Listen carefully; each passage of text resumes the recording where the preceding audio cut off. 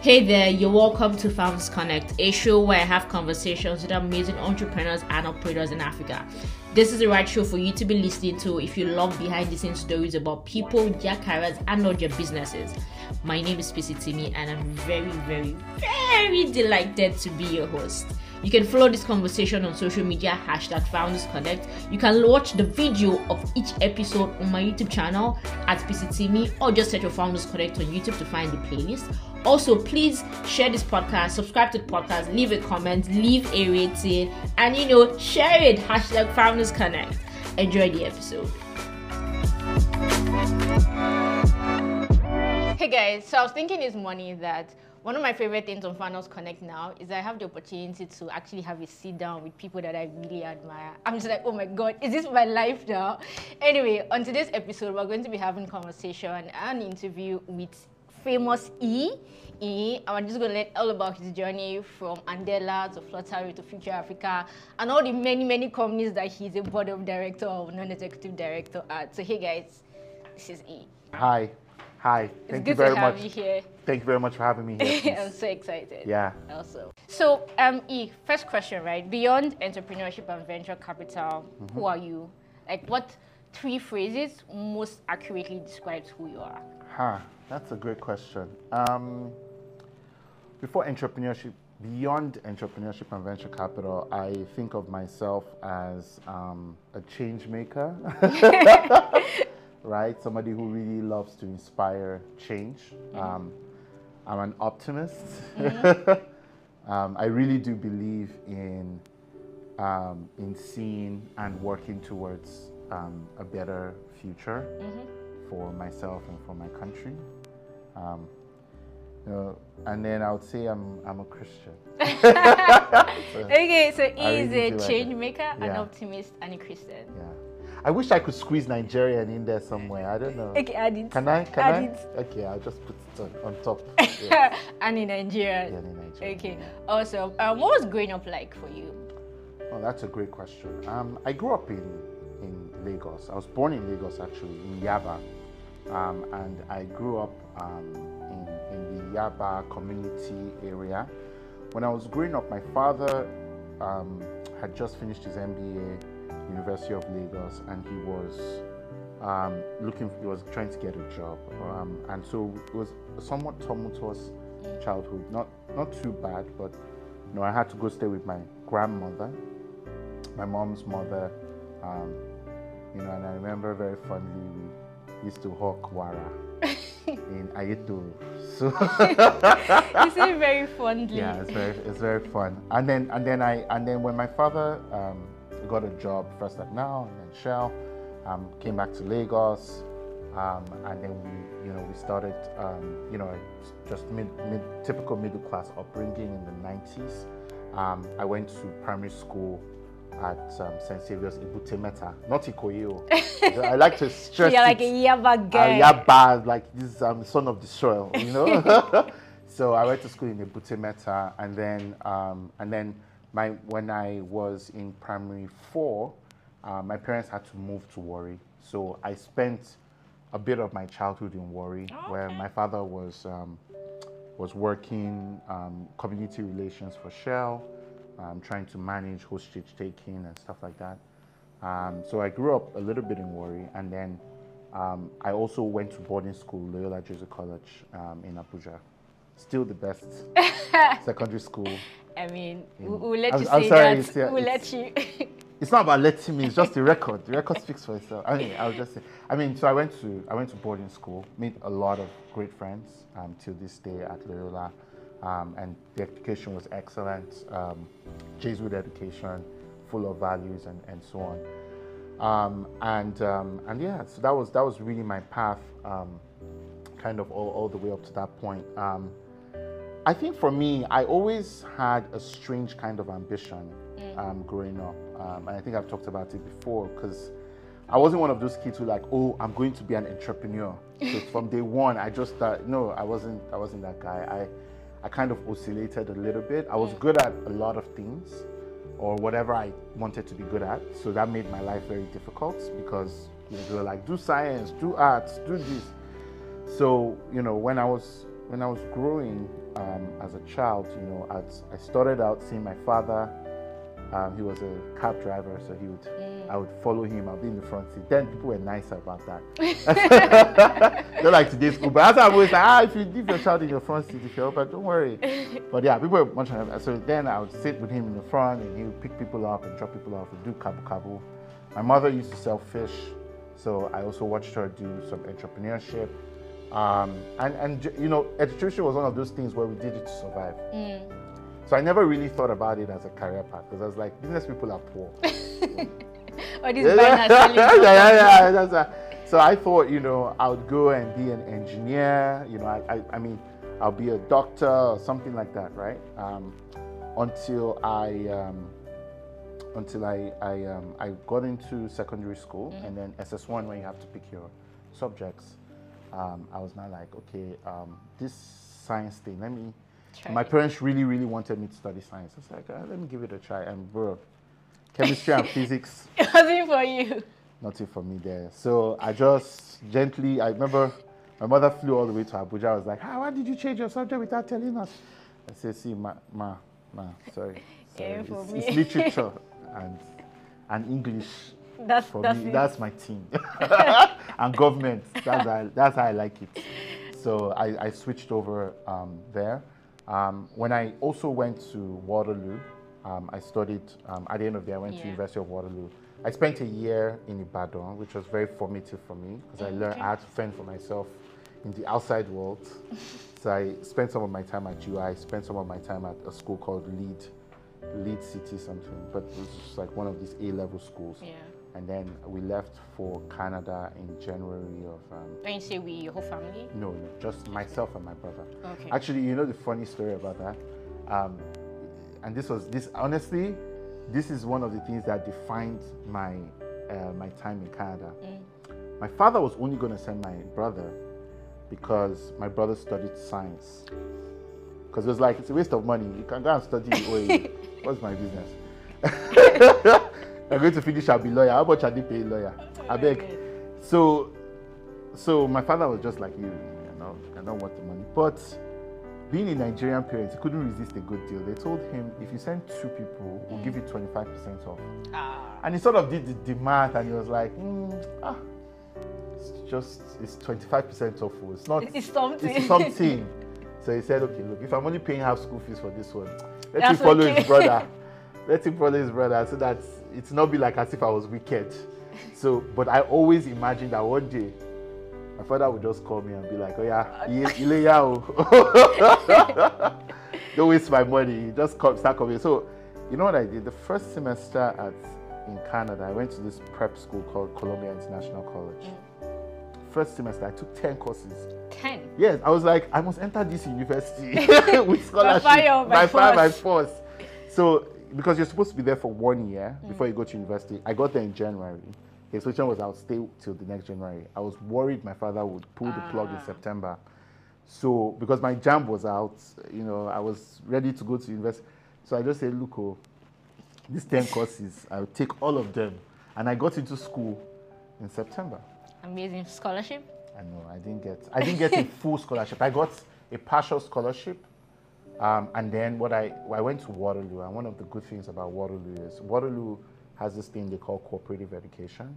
So you work like you have to have 2.5 years of paid work experience to graduate. So I worked. I actually went to New York and worked for my school fees. It didn't come easy.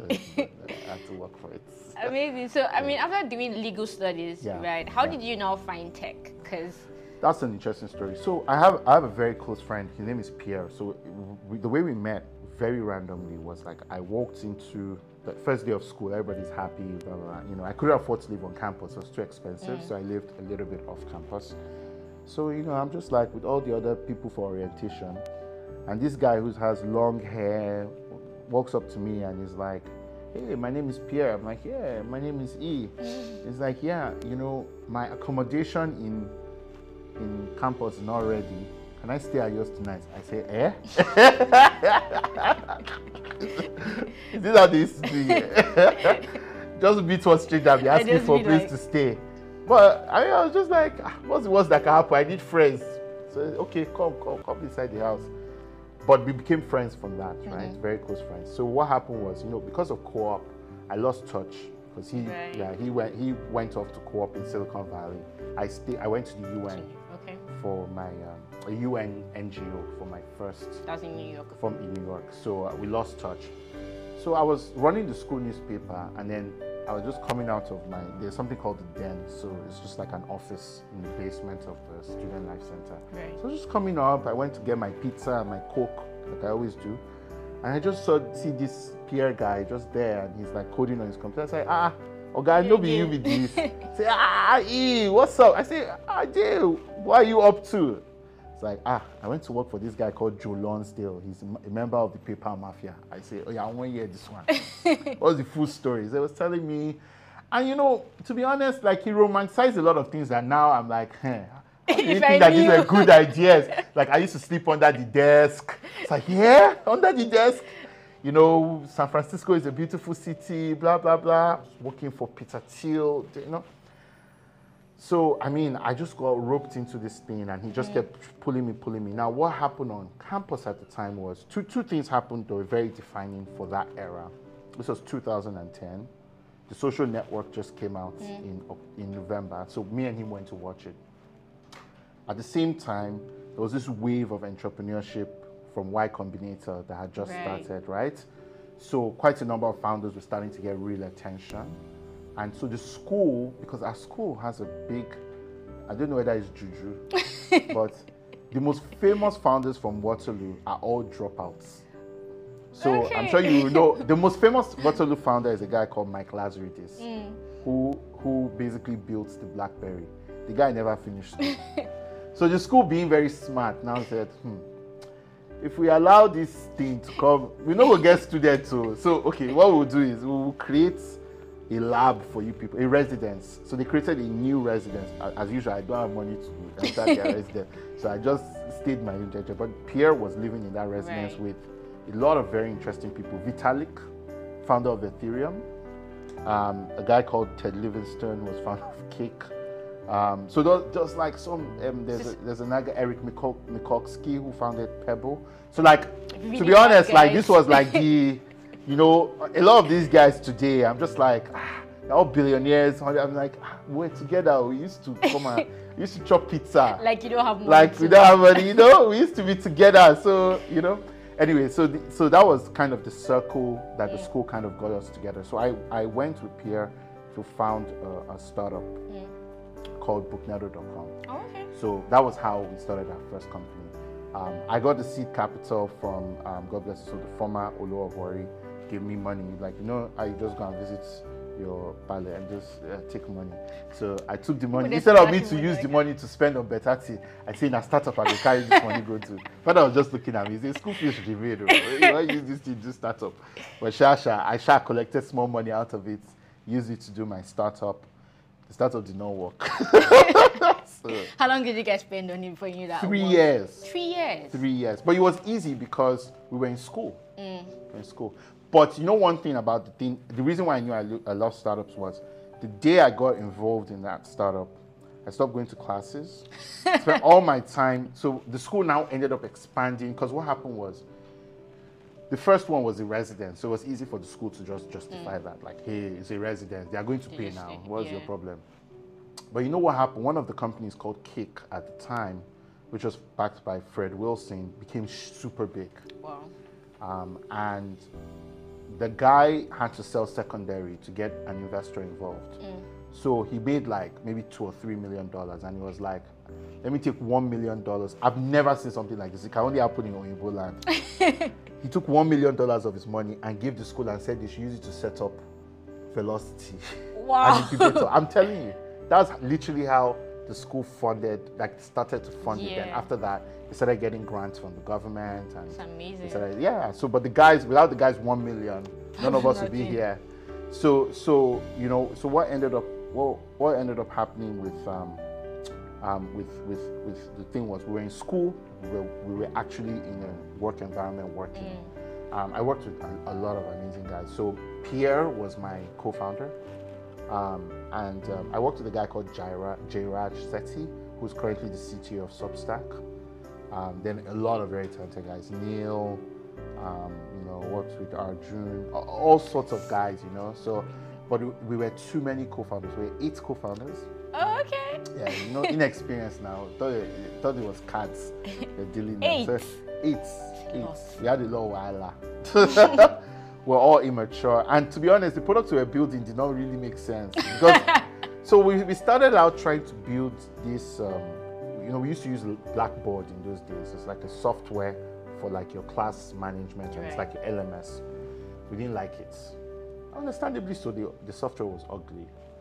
So we then said, we have to replace this thing. But the idea occurred to us that like that software is like half $500,000, and schools do tender to like give the software to people. How would they give a tender to people that are still in school?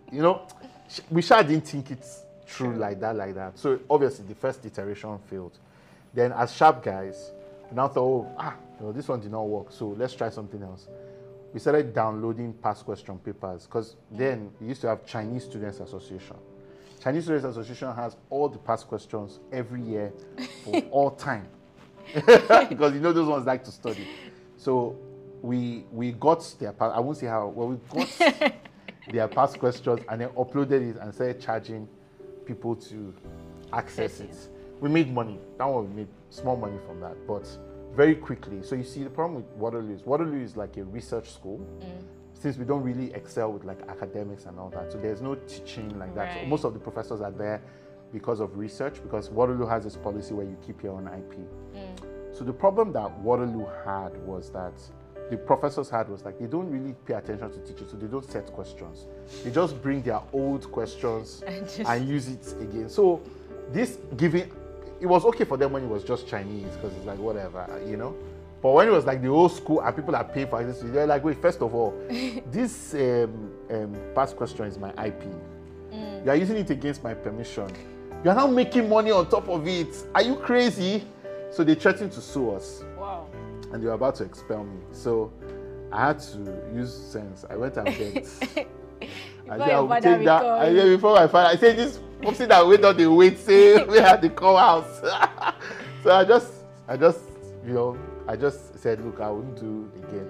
I went to meet the professors, and the guy begged his colleagues, but he now told me that, look, I've helped you. What are you going to do to help me?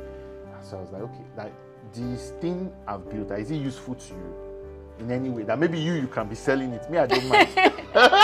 I'll just be collecting my coins. The guy said, okay, that he has a better idea. That his courses are, because a lot of the professors are very entrepreneurial, right? So just to give you a sense, right? The most popular Waterloo prof is a guy called David Cheriton. David Cheriton was the first investor in Google. So like those are the kind of people. So they're very entrepreneurial. So they're like, look, I have to teach this course. I teach this course in this school, but I want to teach this course outside the school. Right. So can you, and there's no LMS, then we didn't have Udemy or anything like that. So can you help me build websites for that? So that was what we started doing. And eventually we sold it to this guy. Oh, okay. To this Professor Andrew guy. So we sold the company to him. We didn't make any money. We just paid back our investors. And I just came back to Nigeria straight. I just collected my paper. I'm safe. So I came. So that was really kind of how I got. That was the story of how I actually got into tech. I mean, so when you came back into Nigeria, what point then did For Us start? So that's a good question. So when I was coming back to Nigeria, I had ideas because I was like, okay, well, look, I had 2 options. I could stay in Canada and get a job, right, or I could come back to Nigeria. But Canada doesn't really allow you to do this whole waiting. So you have to just get the job and come. To be honest, man, Canada was too cold and depressing for me. I was just like, this place. I was like, look, man, this is not good for my mental health. So I was just like, look, I'm either going to America or I'm going to the house. I couldn't find a job in America, and I actually also couldn't find a job in Canada. So the only option I had was come back home. So when obviously as I was coming back home, I looked at it and I said, look, this home where I'm going, there's no money there. So let me look for money here as I'm coming back so that I can be coming back with money. So what I did was Nad was my co-founder, Fora, Ian, and all those guys. So we built something where the big idea with Fora was if you went to Covenant and your brother was going to Babcock, Covenant has a professor in AI and robotics. Babcock has a professor in psychology. Okay. So Babcock doesn't offer, because they don't have a professor in AI and robotics, they don't offer AI and robotics classes. And because Covenant doesn't have a psychology prof. So you would be able to watch, Babcock students will be able to watch psychology, but get a Babcock credits. Do you understand? And then Covenant students will be able to watch AI and robotics, but get a Covenant credit. That was the idea. So when I came back, I landed in Abuja. Big mistake. And I went to NUC to get permission. Because they told me that I need to get permission from NUC to be able to do that kind of credits exchange. So I went and I went there every day. One Abdurrahman man. I just went there every day. I would go there and sit down. Monitor, I say, you see me, you say, wait outside. And I did this every day for like 4 or 5 weeks. Damn. Hoping to see this guy, he'll prove. One day he just said, look, I'm tired of this thing. I'm like, come and see me. He said, see, this thing that I want to do, I don't agree. That's it. That's it. So with the waiting remain, I just carried my bag and started going back to Warri. Because where was I go? I didn't have anywhere to go now. So I went to Warri. So my parents were now like, well, this startup thing where you want to, it did not work.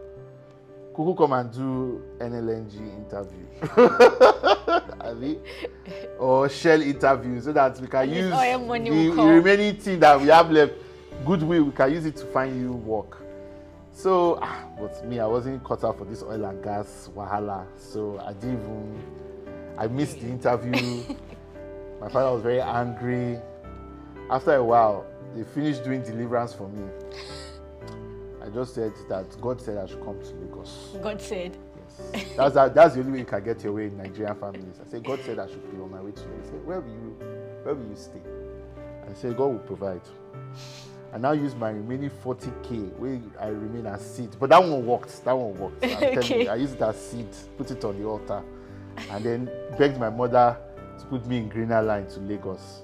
When I got to Lagos, I started staying with one of my uncles. So I stayed there until I got. So what happened was we were raising money for Fora. We tweaked the idea for Fora. So from that whole thing that NUC cancelled, we now started, okay, what else can we do? Who already has a finished online education program? Well, we'll target a different demographic. So we now started targeting, MBAs, like people who wanted to do MBAs online.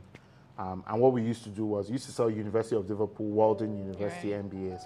So we'll come, we'll help you do your application, we'll help you do all the paperwork and everything. We'll even help you get a loan. At one time, we used to help you get a loan from the bank or something to be able to afford it. And then you pay off your salary every month.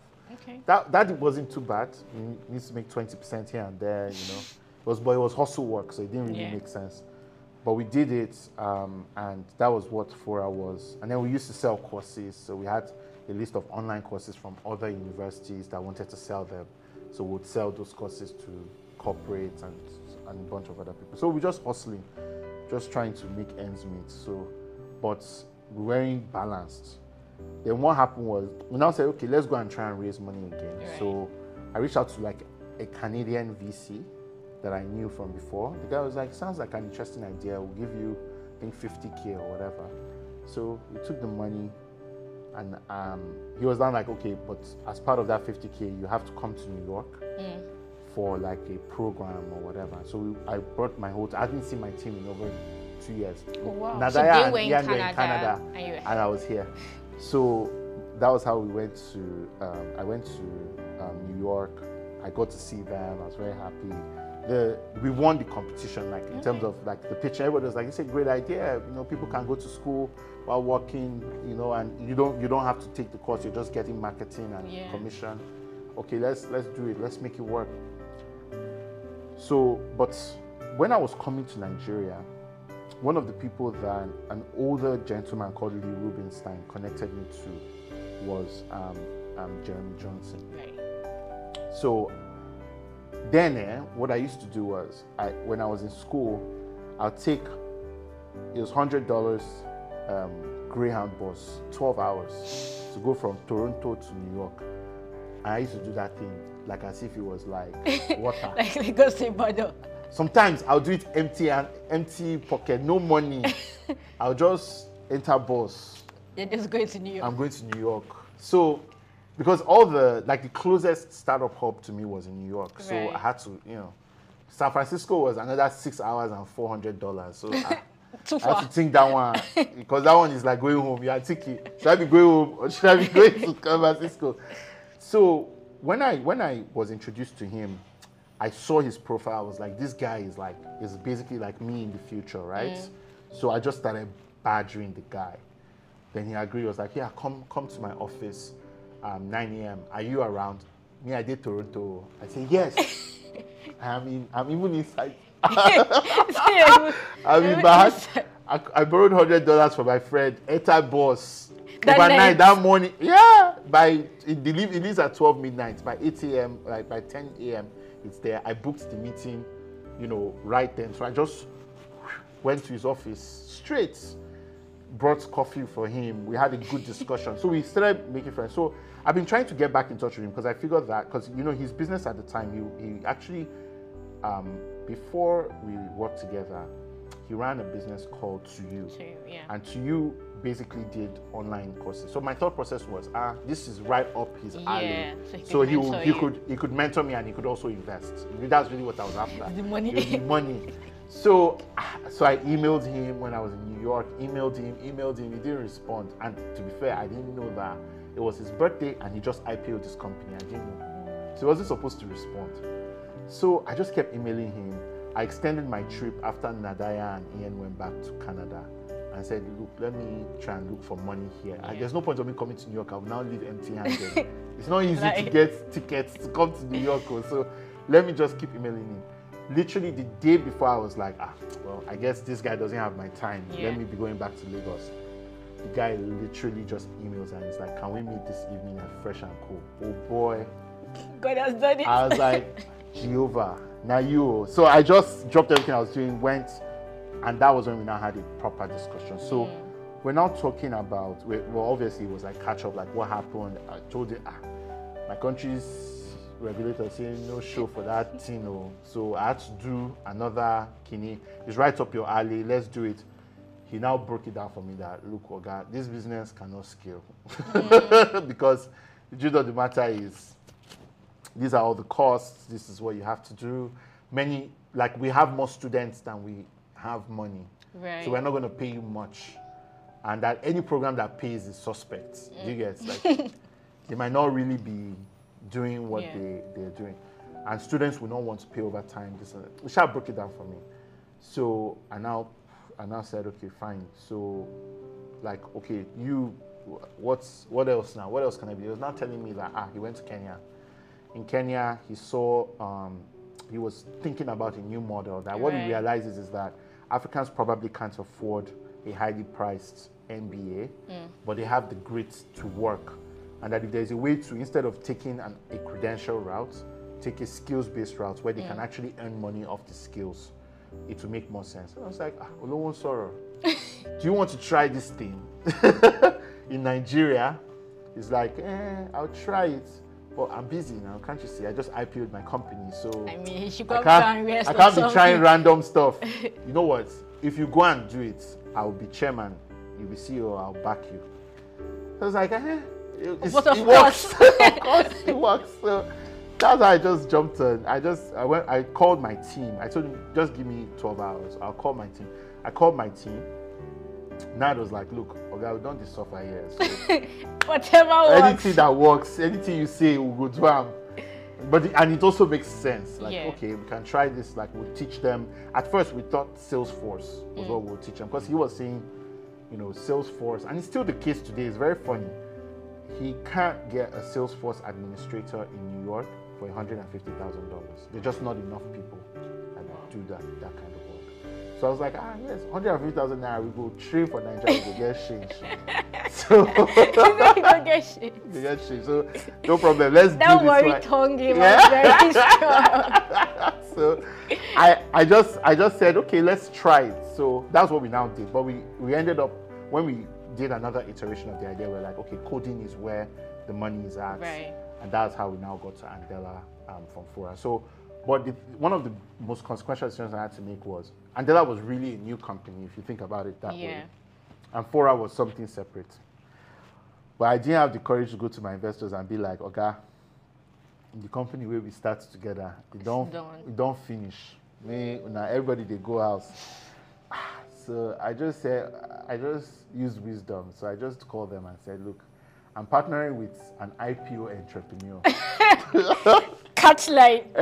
IPO. It's not Just not rubbish. no. IPO entrepreneur. So, let's do normal.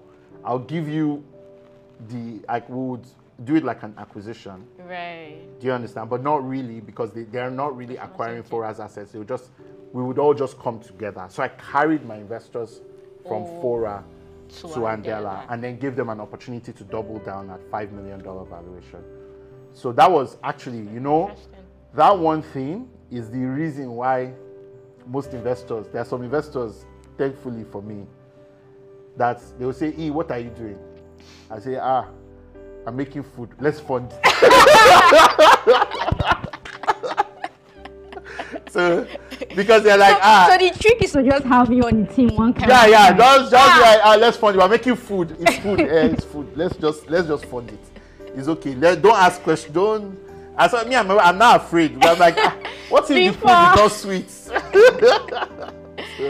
That's basically how I built that kind of trust with my investors. It was big. I mean, a lot of entrepreneurs would have just said, the business where you fund no work, and that's part of the game. But I just felt like it wasn't fair because these guys believed in me.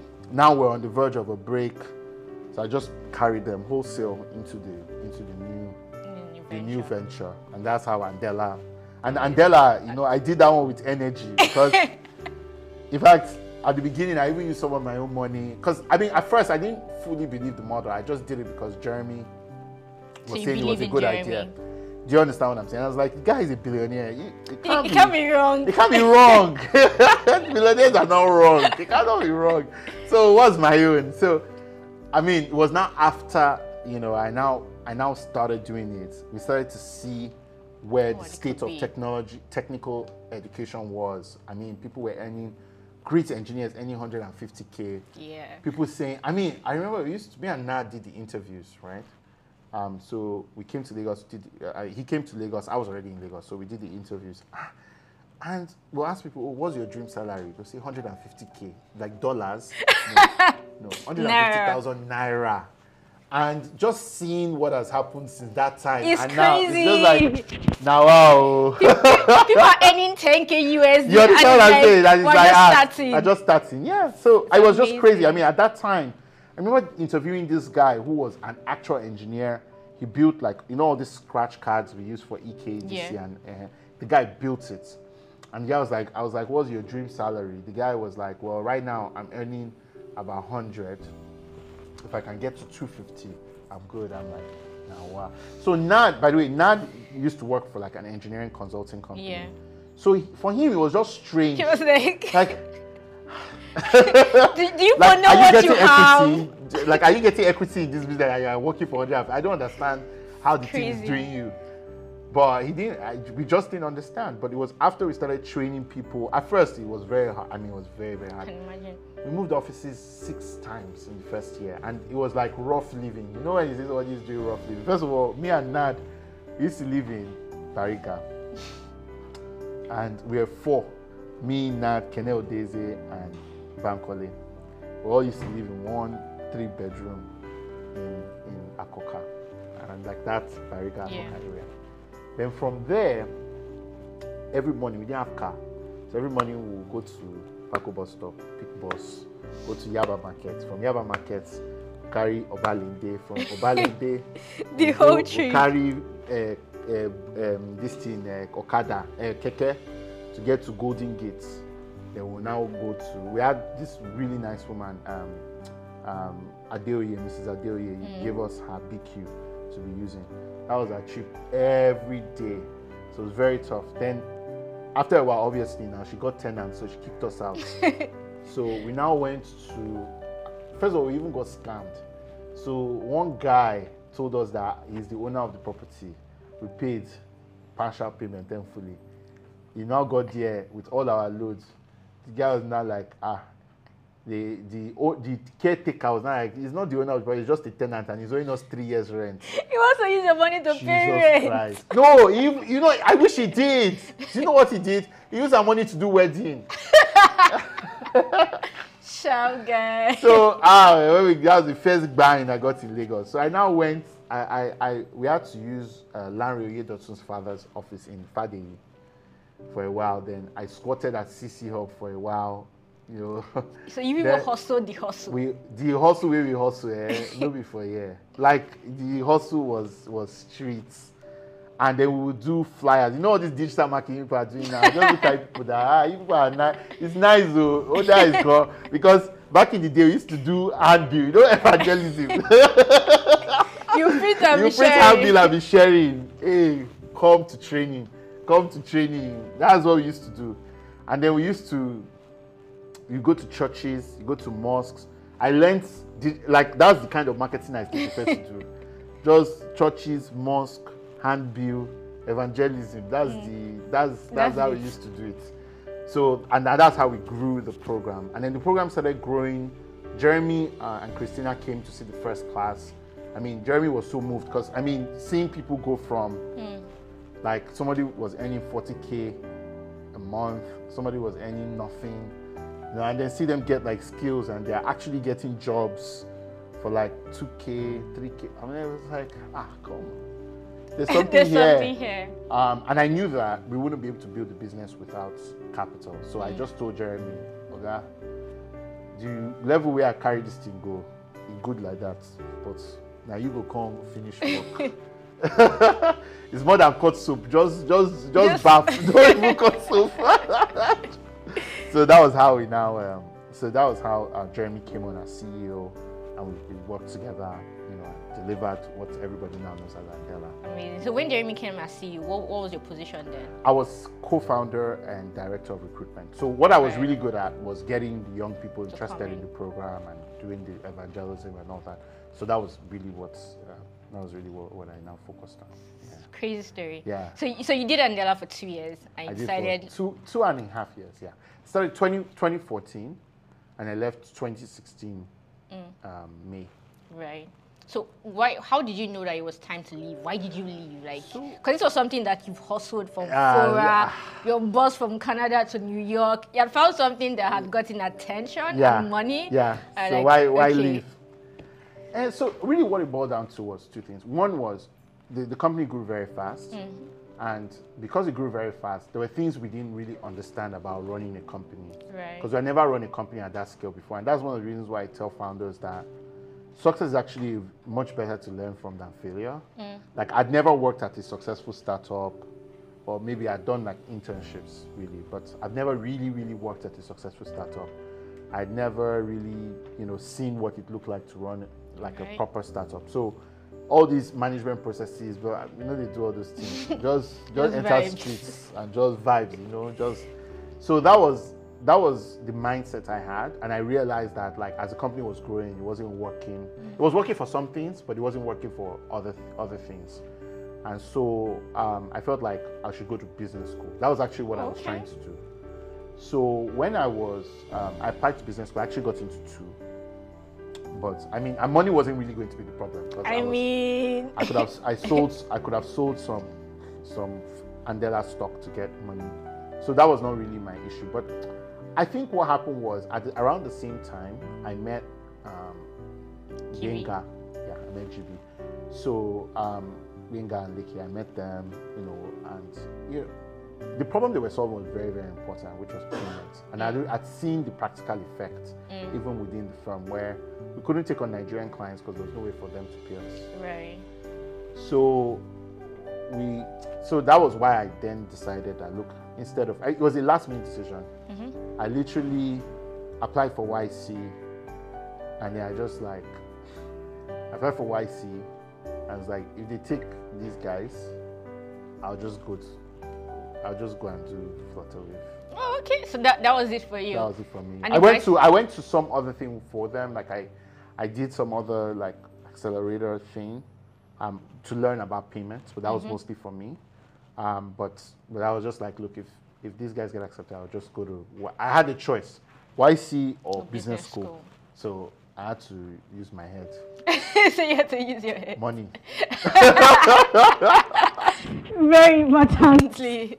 So that's why I went to. So I ended up going to sticking with the team, and then I became a founding CEO because I had a bit more. I mean, that's the funny thing about learning, right? Yeah. Like I had a bit more experience than they did about startups, so I was able to like help them build to a certain level, and then hand off. I mean, so my question is, what were the things that you learned during the time at Andela or Fora? Just all true that you then took into Flutterwave as founding CEO? Yeah.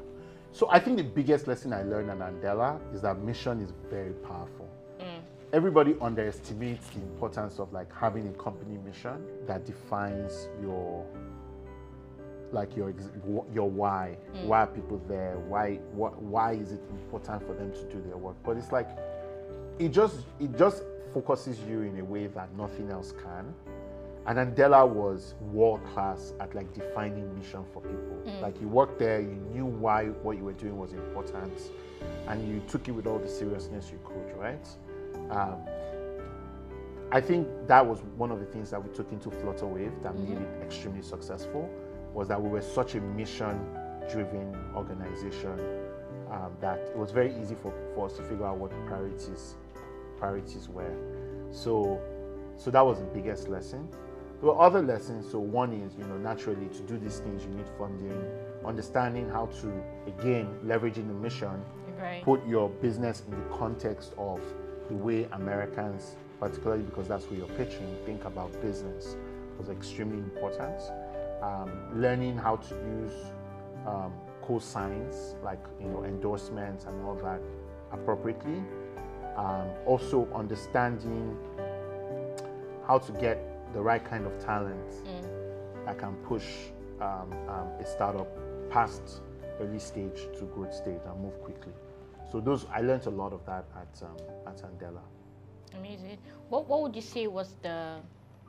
So people say that no matter how many times you build this business or startup, everyone is different and they will all come with their own challenges. They're all different. So what was like the challenges that you met at Flutterwave? You're like, oh my God, Andela didn't prepare me for this. No, there were plenty. I mean, the biggest one was, at Andela, you only have to worry about yourself, the engineers. You didn't really need to deal with the customers, but once in a while, I was curious, so I would get involved.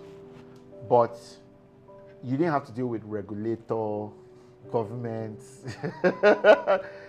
bank CEOs, and all that. You didn't have to deal with that. So, but in Flutterwave, that was my full-time job. Like going to Abuja, educating people about what was going on, all that stuff. That was my full-time job. So doing that work was the most difficult part of building it. Like the software part was okay, you build what you can build. Getting customers was fairly fine, but keeping in mind our strategy, we needed banks to be on site with us. So educating bank CEOs, like for the first time, my job was educating people who should know about something but didn't. But they didn't. And you can't tell them that they're stupid for not knowing. So you learn a lot about diplomacy, tact, building personal relationships, and all that, bringing people with you, consensus building, win-win scenarios, and doing things that are not in your job description. So that was like, I don't think Andela prepared me for what it meant to do business. Because I feel like Andela was not really about doing business in Nigeria. You were doing business in New York, and working with Nigerians, so that's very different. In Flutterwave, we had to do business with Nigerians. And trust me, that's a skill set that it should be a degree in school. They shouldn't. So Flutterwave became your business school. No, that was my real business school. I learned how to do business in Nigeria, and I made a lot of very good friends. I mean, a lot of the friends I made at Flutterwave are still from the regulator to big bank CEOs to they're still my people till today. Amazing. So you left Andela because you felt, you know what, I need to go learn something. I need to go into business school. Why did you leave Flutterwave? Well, Flutterwave was a mix of things. So I think the first thing was, I was to be very blunt. GB it's GB's company. Do you understand what I'm saying? I felt like I came in to help to get them off the ground because I knew stuff they didn't know, right? And they would need time to be able to get to know. So for me, I never thought about it as like, is his company. I mean, I was a big shareholder and all that, but for me, it was always like, look, Oga, when you're ready, you come and collect your team. Do you understand what I'm saying? So that was number one. Number two was, you know, I just started a family, and knowing how much work went, I mean, I was on flight every single week. Can't imagine. Right? So, and I'm not talking short flight, not Ghana or San Francisco. In fact, there was a time when I would leave town on Sunday nights. The airport hostesses, they just knew me. They're like, you're welcome, customer, you're here again. So I leave town on Sunday, get to San Francisco like Tuesday morning, drive straight to Y Combinator, do this thing, come back for Thursday so I could make Friday meeting. No hotel. The plane was my hotel, back to back. I used to do that. That's how I used to do YC this thing. So I mean, it was just a lot of stress. I had a family. My own was like, look, what's the point of all this work if you're not spending time with your child? So I was like, look, I will do paternity leave 1 year. And the company was growing very fast. So I had a decision to make, which was, look, you guys are growing fast. You're ready. You know, come and take your team. Let me go and sit down with my family. So that was really why it was time for me to leave Flutterwave. Amazing. So Flutterwave is a unicorn now, and Andela is expanding to Africa every day. There's just a news that Andela has done this, Andela has done this. But aside these two biggest wins that we see from the outside, now what would you say it makes you the most proud about these two companies that you've helped build? I think it's what the people that the teams have gone on to build or make possible, right? So there's always three questions I ask myself whenever I'm building something, right? First question is like, does this thing matter to me? Because there's just many things that don't matter, that don't matter to me. Some people, I mean, when I started my career, it was really about building for money and all that. But like, you know, once I did Andela and saw how powerful mission could be, it wasn't a factor. Do you understand what I'm saying? And actually, to be honest, even though I joke about it, the real reason why I went to Flutterwave was because I remember going to this payments event where everybody was complaining about how payments was stifling the ecosystem. And I was like, man, if everybody has this type of problem, then it's the most important problem to solve, right? And then as we were solving the problem, we started to see all the opportunities that had been left on the table for Africans, you know, and economic opportunity that Africans could not access because they didn't have this type of access, right? And so we were determined to help solve that problem, connect Africans to the global economy. So for me, you know, once I came to understand mission, but what happened was that the things that we made possible because of our strong mission focused, like, it's just crazy, right? Like, whether it's the explosion of remote work or is all these fintech, you know, things. So for me, it's like the companies themselves are just vehicles, right? Like I would be completely happy making nothing from them, but the things that they've gone on to make possible, right? You know, the ripple effects that came from the companies are actually what I'm proud of. And that's amazing. That's the dream, right? To not just build something that makes you money and solves the problem, but opens up opportunities for other people to be able to build. That's amazing. So when you left after your 1 year paternity leave, you started Future Africa. Yeah, yeah. So Was it a logical decision? Like, no, I resisted it. So it was a decision I resisted a lot because I didn't want to build another company. Me, I just like, the one we are done to, it's okay, let me go. But a number of things actually happened to me. So first of all, you know, I was enjoying taking care of my child, all that, but I still kept getting calls from Nigeria, right? Like, you know, so I tried to be helpful. Second thing was my goal. Actually, I moved to Silicon Valley. Actually, I was planning to settle there. Two big things changed my mind. First was the reception in Silicon Valley. You know, not that one expects to be treated like a star, but one expects to be treated with respect. You understand what I'm saying? And I felt like when I was in Silicon Valley, people were very happy to have a conversation about me, helping them find deal flow from Africa, which I was very perfectly happy to do. They were happy to have a conversation about me being an EIR, which wasn't quite my thing. I wanted to invest. That was why I was coming. You know, I was out to invest. But people were not willing to have a conversation about me investing in Africa from Silicon Valley, which makes sense, right? Because you're in Africa, you are investing in Africa. Go where you are investing. Don't come to Silicon Valley. Although I felt like it was a bit hypocritical because many of them are doing that. So, but it was what it was, right? And I took the message for what it was. The second thing was I had two racist incidents. So the first one was, you know, I'd sold some stock in Andela, and naturally, you know, the money entered my bank account, and literally, and this was like, because I had purposefully gotten that stock out because my child was coming, so I wanted to be able to. Do you know I couldn't access that money? So I was stuck because they didn't believe that a black man from Nigeria could have this much money. And second thing, I was driving back home with my wife. We were coming from Woodside, which we went to see one Egmont. You know, not Nigerian, just like one of my, you know, Silicon Valley people. So it's a nice area, Atherton, Woodside in Porto. You know, it's like, you're not supposed to be here kind of thing. So we're driving back home, you know, and police stopped us. Oh boy, that's the longest 5 minutes I've ever had in my life. Because this guy was ready. So me, I just, as a Naija boy, you know, I'm used to, our police here trained us well. So I just kept quiet. I just kept quiet, I didn't say anything. My wife handled the conversation. I mean, I couldn't even say it. Even as they were inside, I just kept quiet.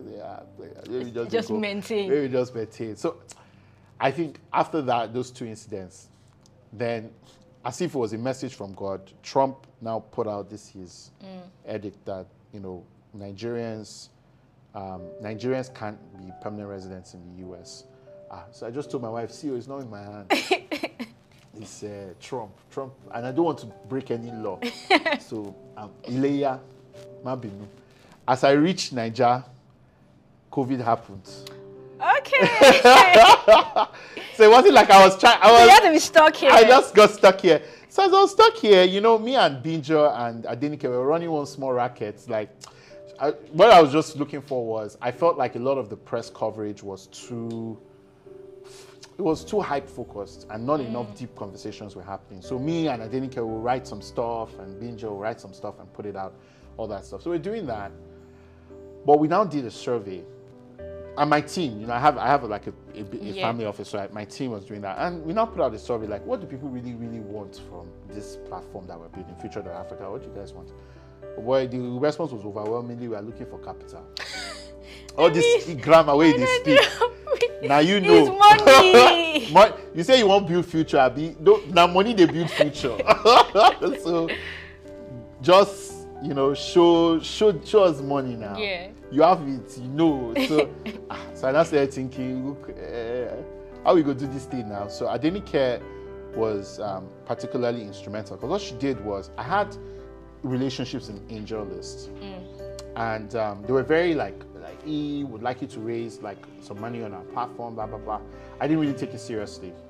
But after a while, what we just started to do was, because I talked to a lot of companies, I hosted dinners for YC intending companies. Right. I'd helped companies be recommended. I spent a lot of, when people came to the Valley, they would try and stop by my house. There are many founders who know my house very well in the Valley, you know, and they're like, he's here. So some people even slept at my house or slept at my friend's house. So so I used those relationships with AngelList to then start doing syndicates. So I would write an email about a company, send it out to a bunch of Silicon Valley guys who were like, I want to invest in Africa, but we can't have you be investing in Africa from here. Right. So I just wrote emails to them. I was like, look, this is a great company. I did what they really liked about it was it was investment memo style, which is how investors really invest. So they loved it because it meant that they could just copy and paste. So I was just doing their work for them for free. So that was how we started. The mailing list started to grow. Then I started charging people. So I was like, because my baby food in Nigeria is expensive. I'm serious, especially you Lekki people. It's robbery. You Lekki people. I'm serious. It's robbery. So I said, look, you give me something so that at least I can put body and soul together. The carry is long term. This one is today. So that's how I now started. So we charge $1,000 a year. People were subscribing. So it started from 0 to 5 to 3. Now we're at 300. We're going to 1,000. So that's basically the business model. We write detailed investment memos. And then we send them out to our mailing list. Yeah. And then we basically invite investors to invest via AngelList. Although now the operation has become very sophisticated, but that's how we started. So that was how I fell into Future. It was not. It was just... I was fighting. My father calls it my Jonah moment. See, I was fighting coming back to this. I wanted to just retire. Let him carry. I've worked enough. I've worked enough. I checked your LinkedIn the other day, and you are like board of so many companies, non-executive director of so many. Like, how? No. So I think where I'm at now, because I'm in Nigeria, and because I've now gotten my head right in terms of, quite frankly, where God wants me to be is like, there's a huge transformational shift happening in the country, right? And everyone's trying to figure it out. And very few of us have lived in the future that people are trying to get to. So kind of a lot of my roles on these boards is like bringing that perspective of like, look, first of all, talent has shifted from under your thing. It's not just about making money anymore. Talent is looking for missionary businesses to work with. You have to think about yourself as infrastructure. A lot of these companies that I'm on the board of, they're like legacy companies like Learn Africa. They're thinking about the future and they're like, what is our role when all these kids are raising billions? And like this we go there, So I'm like, no, you're still useful. Just do like this, And then also, the young startups as well, and then gaps in the market. I think that's the biggest thing for me. A lot of what I've now gotten involved in is like filling gaps in the market, the things that nobody else would dare to try. Yeah. Because everybody, if I fail tomorrow now, it no go really do me like that. You understand what I'm saying? So it's small student Freud on Twitter, that's it. But my money is still there. You're settled for life. So I can take some risks that younger founders can't. And I can take them with younger founders and teach them if you want to. So that's kind of what I spend a lot of my time trying to do beyond Future Africa, which is its own big vision itself. Right? Yeah, I noticed on Future Africa you have like lots of partners across like different fields, design partner, group partner. Yeah. How did you end up picking this team? And most of them are young people. Yeah. Not like your age or anything. No. I mean, for me, I don't really. And sometimes it hurts me, but I'm very irreverent of experience. Partly because I've seen the good side of experience is that you see a scenario and you know how to deal with that specific scenario. But oftentimes, I feel like when you're building something new, you need people who just have a beginner's mind so that they can think with you about what is possible. Then you can now layer experience on it. I think I'm moderating a bit. Like sometimes if you're building very fast, experience actually helps. So you kind of combine the two in a way, but you need a certain kind of experienced person who can see a good idea and still be open to it, not somebody that is a dogma person. And what we're trying to build in Future Africa is never been tried before on 3 levels. First of all, we're trying to build an asset management company that is a VC fund, not a VC fund that raises money from an asset management company. Right. So it's a big difference because an asset management company engages with the public, right? Engages with accredited investors in the public. So what typically, the way your VCs get their money is they go to an asset manager or a pension fund or a charity who get their money from the public, then they now collect money from them. I'm like, those people don't exist in Nigeria. So I'm building from the ground up. Do you understand what I'm saying? Yeah. So that's number one. Number two, we're trying to build a firm that is very strong on supporting founders. Right. Particularly between $0 to $100 million. Okay. So that means you're spending a lot more time than your typical VC. We don't just write a check and disappear. We're actually trying to we do hiring for you. We help you with your marketing plan. We help you with, so that's another big thing. The third thing is you're trying to do this from Africa. You're not doing And that's unique challenges. You're completely, in fact, you're building infrastructure that other VCs in other markets have had for 80, 90 years from scratch. So when you combine those three things together, you can't go and, nobody has a template for how this thing needs to work.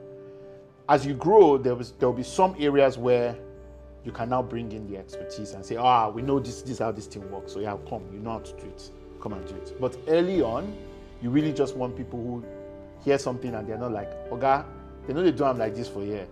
You understand what I'm saying? You just want people that are just like, they don't even know better. Yes. But that's how it happens. So they're just like, let's try now. Yeah. So that's really why it's a very young team. Amazing. Your experience is amazing. I'm in awe normally as just a fan, but now I'm like, oh my God, there's so much backstory. It makes one appreciate the journey a lot more. Yeah. So Nano, what would you say is the biggest lesson you've learned in the last 30 years-ish? 30 years, 30 years. No, that's a good one. I think my biggest lesson is the biggest challenges are actually opportunities. The moment you put on those glasses where you see a problem and you're like, money day, the world just looks very different. And oftentimes, I can understand that people look at that and they're like, this guy, you're not normal. You understand? But I feel like it's the better way to get through the world, right? Especially if you live in a country like Nigeria where everywhere you turn, there are challenges. You look at it, you're like, okay, I get it. There's no water, in my house, but come, why is there no water? I want to know what's going on. Yeah. Then, what would it look like for us to do X, right? Or what would it look like for us to do Y? And then all of a sudden, before you know it, you've created an opportunity, I always wondering, because recently I moved to, I have a house, I have a small team here. And why don't you people in Lekki have water? It's something people have to answer me. I don't, because in Yaba we always have water. Looking for the answer. Because in Yaba we always have water, and I'm like, all of you are moving to Lekki, and Lekki no get water. I think, is there something? Anyway, I hope somebody can solve that challenge because water on demand. That's it, right? Amazing. So I'm just gonna ask final questions. Right now in tech ecosystem, everybody wants to jackpot. What are your thoughts? It's a phase now. Me too, I don't jackpot. So everybody go jackpot, everybody go jogodo. It's okay, it's good. The thing is, I think the thing with the jackpot thing there, my mindset is this, right? I think it's good. Go and get the experience. But I think what you ultimately realize is, at the end of the day, this place is the only place where you can make any kind of impact. For that side, they don't lock up. No roads. No road for nobody. So go there. It's always good to go there. See, because they have best practices. You can see what's possible. I would never, if I write every week now, I think I'm writing 3 jackpot letters. So if you have jackpot letters you want me to write, just bring it, I'll write them. So, anybody can jackpot, but it's not about the jackpotting. It's okay, when you now gain all the knowledge and everything, where can you actually get something done? Because there, they don't expect people that look like us to do more than normal businesses. You can't go and be building Flutterwave in America. Hold your hands. You understand what I'm saying? We have Visa and MasterCard. Who is your father? Do you understand what I'm saying? So at the end of the day, I've done the jackpot thing. I've come back and I've just realized that, look, at the end of the day, if you're looking for greatness, you can't get it better than here. Food for thought, guys. Food for thought. What's that question that you thought I was going to ask you, or you wanted me to ask you that I didn't ask? That's an interesting question. Let's see. I don't know that I have. I don't know. I don't have any question like that. You asked all the good questions. I like this. Yes. Amazing. And so, what's your final words? I mean, Andela did an amazing thing for the tech ecosystem. Flutterwave is doing amazing for the tech ecosystem, the financial ecosystem. What Future Africa is doing is also amazing. I'm one of the people that get your emails. Thank you, customer. See, you're feeding my baby. I will tell Moremi to come and that 1K. When I was like, but is it not a good investment? But it is. It is. But we're going to come out with some really cool stuff, because like one of the things that we're even trying to do. So people think that we say 1K and like 5K minimum because we want to be wicked. But like honestly, I don't even mind people like getting together and like contributing and doing it. It's just that if I charge you less than that, is, to be honest, wickedness. Because how you be investing, I have to force you to use your money. Yeah. I mean, the money pay me small, but I'm like, you have to use your money. I'm from here. So. No, but see the math I do, right? It's 20 emails minimum, and it's now going to be more. But it's 20 emails minimum a year. That's $50 per email. See? Okay, See, I mean, think like that. When you think about it like that, like $50 per one day flow, like for 1 year, and you see the information you get. Yeah. It's not bad. It's not bad. Okay. Yeah. I mean, it costs small, but I was going to say that the money to pay me, but we did. Don't worry, very soon now we'll add small chops. We'll add small chops. Now that COVID is small, it's going small. We will push small shops for inside. We'll pull other things for inside. Don't worry.